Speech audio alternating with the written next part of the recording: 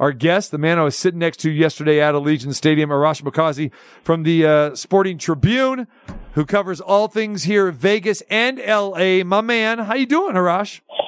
I'm good. Long time no see. Good to catch up. It was, man. It was. Appreciate chopping it up with you yesterday. And it was like you and I were doing our own show yesterday, wasn't it? I mean, we're going like, okay, what are we looking at here? What is going on here? Just crazy, insane. And I want to get your take because I left you during that final stretch to beat traffic. And wow, I mean, unbelievable ending here. And I know you were at the press conference and you heard what Josh McDaniels had to say about not going for it. And here's the big thing, Arash, that a lot of people aren't talking about. He didn't need a touchdown, okay, on that 4th and 3.5 or 4th and 4, because you could gain another first down by getting to the 4-yard line. They were at the 8. It's not like you needed 8 yards. It's not like you had to have the touchdown. You had all your timeouts. You had plenty of time, but field goal is never in the equation here. No one has ever done that before, and he did it not once but twice because he did it earlier, and they got bailed out by the penalty. Just tell me your thoughts and what you heard from Josh McDaniels. We played it back last hour from his response, but I want to know what that was like in the post-game press conference. No, listen, I mean, I think it was just a confusion from everybody, because I think a lot of coaches sometimes believe too blindly into their charts and the numbers and what is the number, if you have this much time left and you have this many timeouts left, what do you do? I mean, sometimes you go off of gut, TC, and I think when you looked at that game, there was no logical person who had been watching that game who said they should not go for it. Again, like you said, it wasn't that they needed a touchdown, but certainly the other thing is when you're playing a game where you've been at times shredded defensively, and it is a technically a 1-possession game, touchdown and 2-point conversion, about 2 minutes left. You go for it. And again, I don't know what chart that you're looking at that would tell you to kick that field goal. But to your point, they didn't need a touchdown there. It would have been nice to have it. But to have that safety valve of you can get a first down without getting a touchdown, but regardless, you're still going to kick a field goal and kick it off to them. It made no sense. And so, Josh McDaniels is from the Bill Belichick school of press conferences where he says a lot but doesn't really explain himself. So there was nothing that he could say, though, that would make that decision make sense. And I can't believe that you wouldn't have other people around you, not that he's listening to other people, but would say, hey, this doesn't make sense. We always talk about the chart. They have the chart like when to go for two and everything. It's like, this is so obvious that I don't know how you can defend this call in any way, shape, or form. There's not. Because even if you don't get it, all right, you're pinning the Steelers back and you have 4 timeouts. I mean, so Pittsburgh gets the ball at the 5 or the 6, and then you're going to be in better shape than kicking a field goal and letting Pittsburgh have the whole field to operate. And then now you still need that touchdown. It's crazy. It is beyond comprehension. So you're talking about the chart, and I don't even know if there is a chart that you would suggest to kick that field goal. But you look at what the pros and cons would be. Okay, so the pro is 1, you get the first down. Pro 2 is you get the touchdown. The negative, to your point, and this is why you have to go for it, worst case scenario is you don't get it and you pin them back. So they get the ball first down back at their 4-yard line. And then again, you can go and say, hey, listen, we got 3 timeouts, 2:20 left. Okay. And then you can get the ball back. The fact that it was still a 1-possession game, again, technically, if you go touchdown, 2-point, the fact that you're thinking, let's just kick a field goal, we're going to get the ball back in position to then at that point get a touchdown, it's absurd. It made no sense. And that's the thing. He just kept saying, well, we needed that second possession anyway. You only need that second possession if you don't get the touchdown, you get the touchdown and you don't get the 2-point conversion. And then, okay, now all you need is a field goal there. And we know that Carlson is good from, probably 55 or maybe 60 on in. And then, but what's perplexing also, remember, Arash, there was 13:22 left in the game. And they're at the 22-yard line, and it's 4th and 5. He passed up a field goal at that time, and that could have made it 23-10. So again, there's so many coaching blunders from him in this game. But you go back to there, 90% of the coaches, maybe 95% of the coaches, are kicking a field goal with 13:22 to go in the game. It's 23-7. It's 4th and 5, and you got a gimme by Carlson right there. Okay, get points because you still have maybe 2 or 3 possessions left in the game. Yeah, I mean, just across the board, a terrible coaching job. And you're talking about a guy who, again, we generally know, unless you're the Denver Broncos or whatever, or like Jacksonville with Urban Meyer, you're not going to be on the hot seat after year one. But look, you cannot have coaching blunders like this continue. And again, it's not that matters when it happens, but a Sunday night football game on national TV where like everyone's watching, and this continues to happen. He should be on the hot seat at that point because listen, look at his track record. I mean, he's besides being Bill Belichick's assistant and Tom Brady's quarterback coach and offensive coordinator, he's never done anything on his own.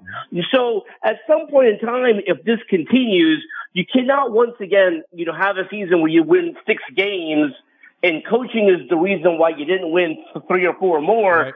That's the problem. And the biggest thing, TC, beyond that, listen, I mean, so many, when your star player, when Davante Adams is disgruntled week 3, that's a huge problem. Absolutely.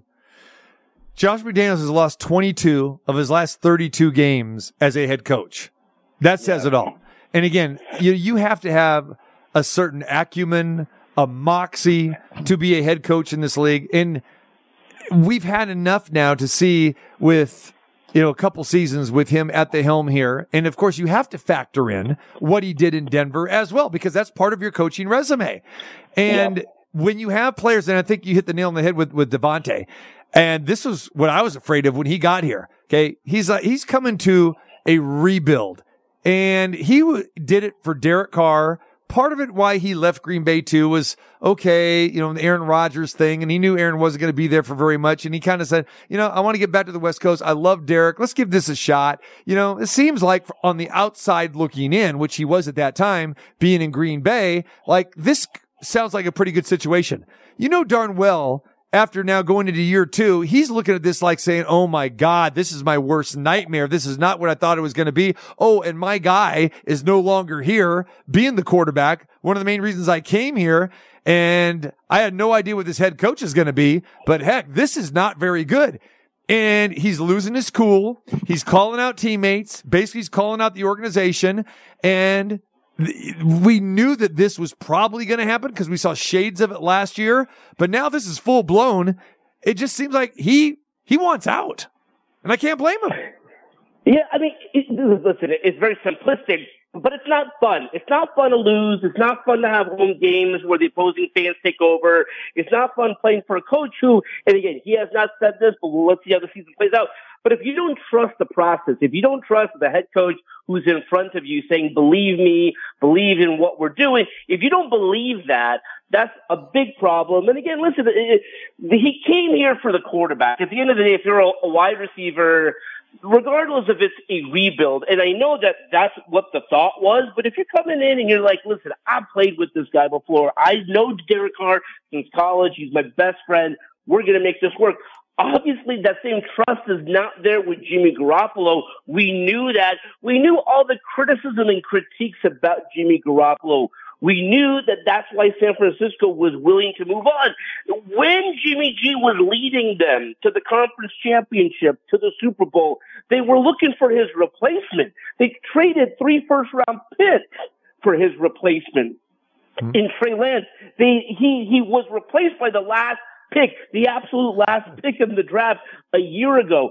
So, Jimmy G is who he is. And the fact of the matter is Davante Adams probably at this point not only does not believe in his head coach, He does not believe in his quarterback, and that's a bad spot for him to be in right now. All right. Here is Davante Adams and what we're talking about after last night's game. I don't act like it's all crazy. It's week 3, but I don't got time to wait around. I mean, it's not a personal thing. I mean, it is a personal thing, but it ain't just about me. But I mean, it's not my mentality to sit here and try to take all season to figure it out. You use these early games like this to establish our identity, and we're not doing things the right way to establish a winning culture early in the season. So we got to do something to turn that around. Doing something about it so that when we go out there the next time, it looks different. It's not supposed to just be a week of just talking about shit. We got to go out there and do it. That's the theme of this year, is doing it, not just talking about it and figuring out what we need to do. We did all that last year. This year we got to be about it. There's Davante Adams again, a little somber in that locker room afterwards, Arash, and again, just not happy. He's tired, I think, of what he's seeing, especially offensively. And let's give Davante credit, and I don't blame him for being upset, because he has carried this team on his back. He's been the only one. And yesterday that was evident. 20 catches, 172 yards, 2 touchdowns yesterday. Davante Adams and nobody else. Yeah. I mean, you can't have that happen. You cannot have that happen. And again, I think the reason why Davante was willing to come to what was perceived as the rebuild was the quarterback. And I don't like, if this continues, this is not a rebuild he wants to be a part of, because if you don't, the only way a rebuild works with current players, especially a superstar player, who, by the way, superstar players are generally not part of a rebuild because you can flip them for picks and stuff like that. But if he does not believe in this group, quarterback, head coach, you go down the line, he's going to be, I mean, the fact that he's having that kind of a post-game press conference and what he was doing on the sidelines in week 3 is very telling. And you have players like that in the locker room, it permeates. And so, I mean, it's just a bad deal where, again, we're only 3 games in, but I think he sees, like, this isn't going to sort itself out. We can't say it's only week 3. We got to figure this out now. Arash Markazi joins us, Sporting Tribune, and talking about last night's Raiders-Steelers game. TC Marco D'Angelo in the house here with us on this Monday. Not only do you cover the Raiders, but you cover all LA. And there was another coach that made a very questionable call yesterday. He managed to avoid it, but Staley, what is he doing? Again, 4th and 1 at his own 24-yard line, 2-something left in the game. He goes for it on the road and gets stopped and almost loses the game. Yeah, Arash, you've seen that many, many times. Please explain this clown, please. It makes no sense. And by the way, we talked to Brandon Staley about this before the start of the season, because that was really his calling card in his first year coaching. He took a step back from that last year, and he said, "No, listen, I'm going to be aggressive." And he says it's a gut thing, but I'm like, I sometimes, whether it's the chart or not, that makes zero sense. Like even if it's 4th and a foot, it doesn't matter. You're back at your 21-yard line. You don't need to do stuff like that. So, that's a coach who's certainly on the hot seat when you look at where they're at. I mean, crazy to say a must-win game in week 3, but you follow that Jacksonville loss in the postseason where they blew a 27-0 lead to first 2 games of the season blowing fourth-quarter leads. He could not do that again. So they found a way to win, but then they lose today when they get the news that Mike Williams is done for the season. So he's in a tough spot. Raiders travel to LA to take on the Chargers, and what is a must-win game really for both teams. And again, the Chargers coming off a little bit of a high, kind of finally getting that W. But now, I mean, the Raiders with backs against the wall, and we know that the Raiders are going to figure, okay, well, we're going to the Chargers, a team that we feel that we can beat. Oh, plus we'll have the home field advantage this time. That's what they're thinking, right? And I know you're going to be there, my man. And again, you cover the Chargers and both the Rams, but give us a little preview of what you think is going to happen next Sunday with the Raiders and the Chargers. You bring up a great point where, like, listen, yes, it's week 4, but another sort of like a must-win game because, I mean, these are winnable games. They both think that going into this game. For the Chargers, yeah, I mean, listen, they had 2 leads in the fourth quarter that they blew in the first 2 games of the season. I do think that those were games that they put on themselves, and they found a way to win week 3. With the Raiders, it's a little bit different. The big thing that they have going for them is, yes, this will be one of the few games that they have home field advantage on the road, which is fantastic. Los Angeles is still a Raiders town, perhaps the most popular team in town. And the biggest thing, and we talked about this when we were sitting together last night, a more affordable ticket. I mean, the cheapest ticket is like $1.50 or not $1.50, $150. So, yes, not cheap, but not $500. So, be a ton of silver and black. I do think that the Chargers on paper, yes, they lose Mike Williams. But when I just look at this team on paper, they should find a way to win. I mean, the only thing that I can probably promise you is that the Chargers will have the lead in the fourth quarter. The big question is, will Brandon Staley get out of his way, not do anything crazy to allow them to win? This team consistently is playing exciting games, but they find ways to lose. Marco, I don't know if you factor this in, but I do. When you're contemplating on betting on the Chargers or against the Chargers, do you factor in the Staley? It's in the back of your mind because I've been burnt so many times by him making wrong decisions. And there was a couple times last year, and I remember, I think it was the Cincinnati game where his blunder benefited me. I was on the other side when he goes at inopportune times. You have the chart, as everybody talks about, but there's game situation and there's where you're at on the field. And you're on the road.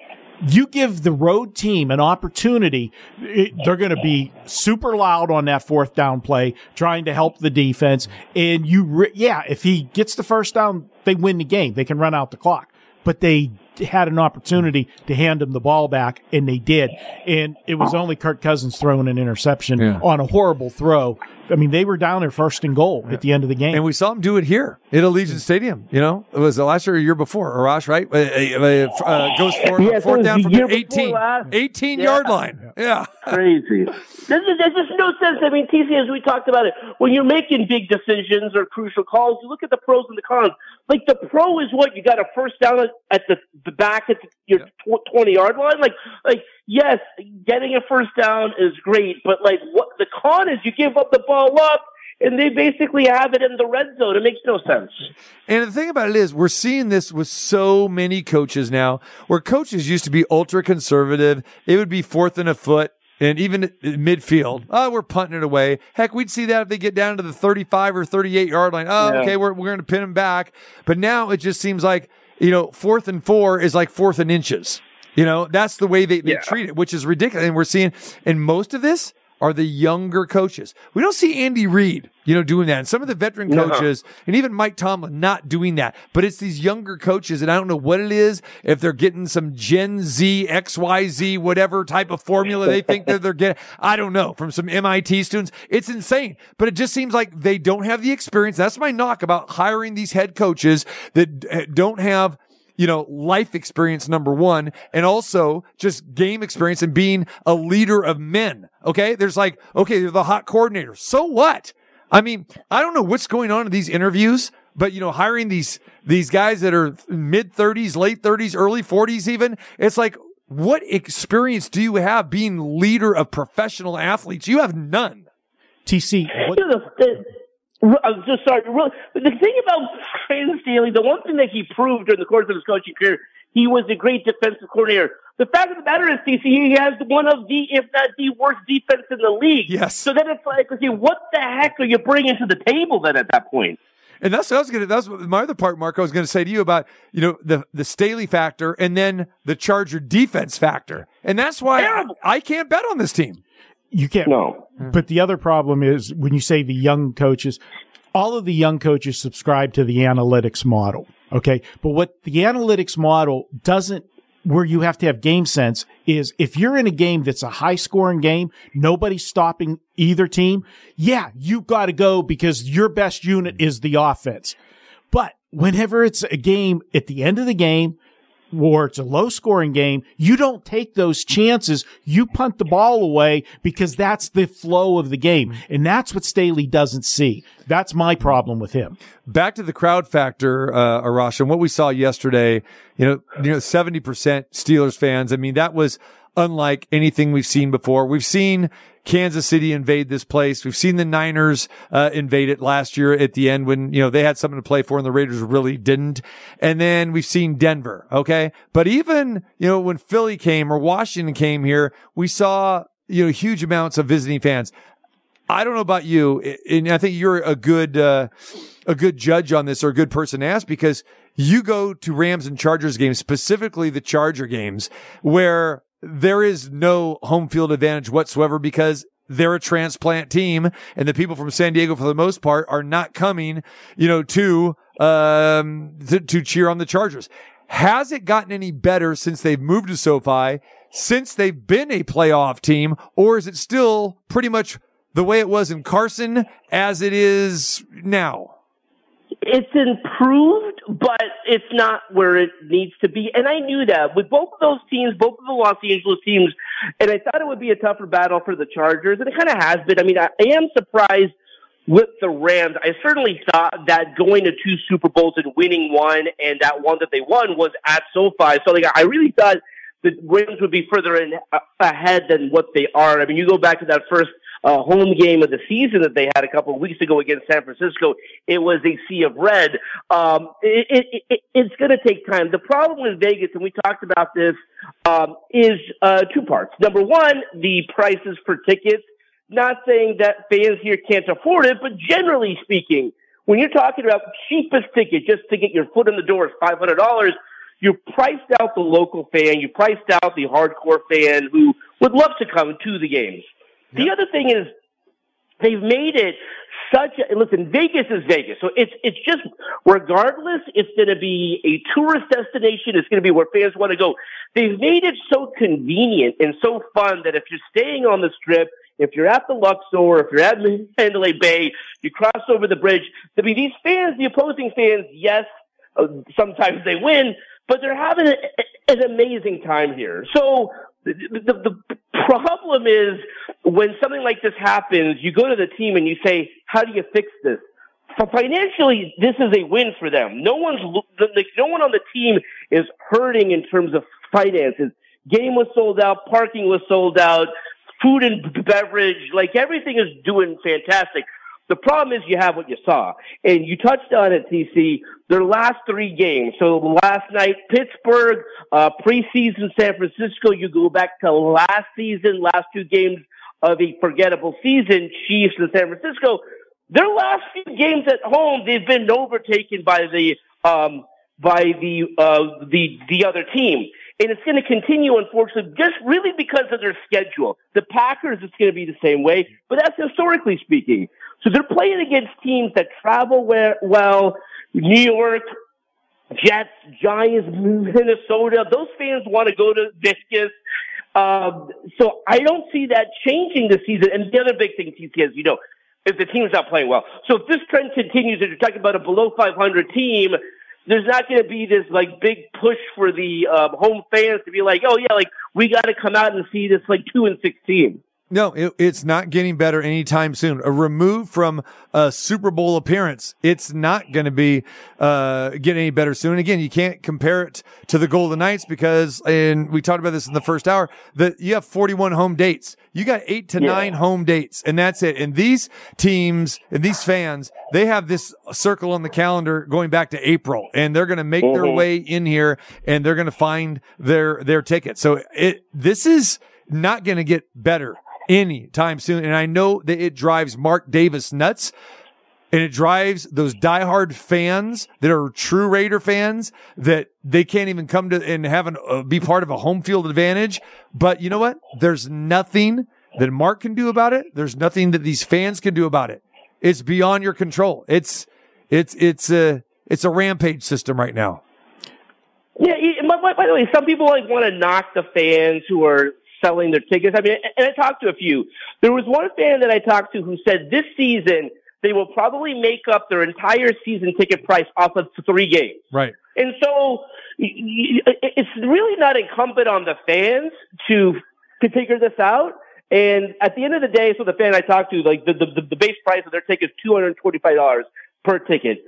They're making sometimes $800, $1,000 for these games. I mean, who's going to say no to that? Here's the thing, too, and I'll compare this to Green Bay, and it's really not a comparison, but in Green Bay, as you know, there's a waiting list, okay, of like 100,000 people that are waiting to get tickets, and these fans will not sell their tickets. And believe it or not, Lambeau Field is a destination no different than Vegas, because if you're a football fan, you want to experience. It's a bucket list to go to Lambeau. But guess what? It's hard to get those tickets because the Green Bay Packer fans who own every seat in that stadium are not willing to give them up because they value that. They are true diehard fans. Those people that are selling their tickets here at Allegiant Stadium, they're the casual Raider fan, or they're a business investment. They're not the Oakland fans, okay? Those fans can't afford the tickets. They can't afford the PSLs. It's sorry to say, but that is just the fact. But if you look at who has the season tickets here, it's mostly corporate. It's the casinos. It's the hotels. And they bought up a whole bunch of them, and they don't care who they give these tickets to. Hey, they want them to spend the money at the casino, go to the shows, go eat dinner, and hey, we'll spiff you, 4 tickets, 6 tickets or whatever, because you're coming in from Kansas City or New York or San Francisco or whatever it is. So it's just a whole different mindset. And that's why, because Vegas is Vegas, it's a tour spot. It's a destination, not just for the football fan, but for the entertainment dollar. It's those fans. It's not going to get better anytime soon. And I just wonder at what point in time you're a diehard Raider fan and you're scraping your money together to really go to these games, and you're getting sick and tired of the people around you, but more importantly, you're getting sick and tired of the product not being very good. So that's the concern here. At some point in time, like, are you going to lose your fans? I mean, some of the fans I talk to, they're like, listen, I've supported this team for 20, 30, however long, and we've been priced out. The problem here, though, is no one is, from a financial perspective, they're all making money. The fans who are selling their tickets are making money. The team's making money, like, all that. So, This is a concern to us or whatever, talking right now, but the league's not concerned. For the most part, the team's not concerned. That's the problem. You got it. All right. Arash Markazi joins us. Arash, before I let you go, I want to talk about your other LA team. They're in action tonight. Monday Night Football, the Rams and the Bengals. Looks like Joe Burrow is going to play. He's going to attempt to play. The Rams making a long trip here. What are your thoughts, not only about this game, but what have you seen so far from the Rams? It's so interesting because coming into the season, I thought that the Rams, could struggle. Maybe at some point it would be smart for them to get their quarterback in the future. We're right down the road at the Coliseum, but with Caleb Williams. And they go to Seattle, first game of the season, really dominate the Seahawks in the second half, win that game against San Francisco, who I believe is the best team in the league, had a lead in the first half, lose by 1 touchdown.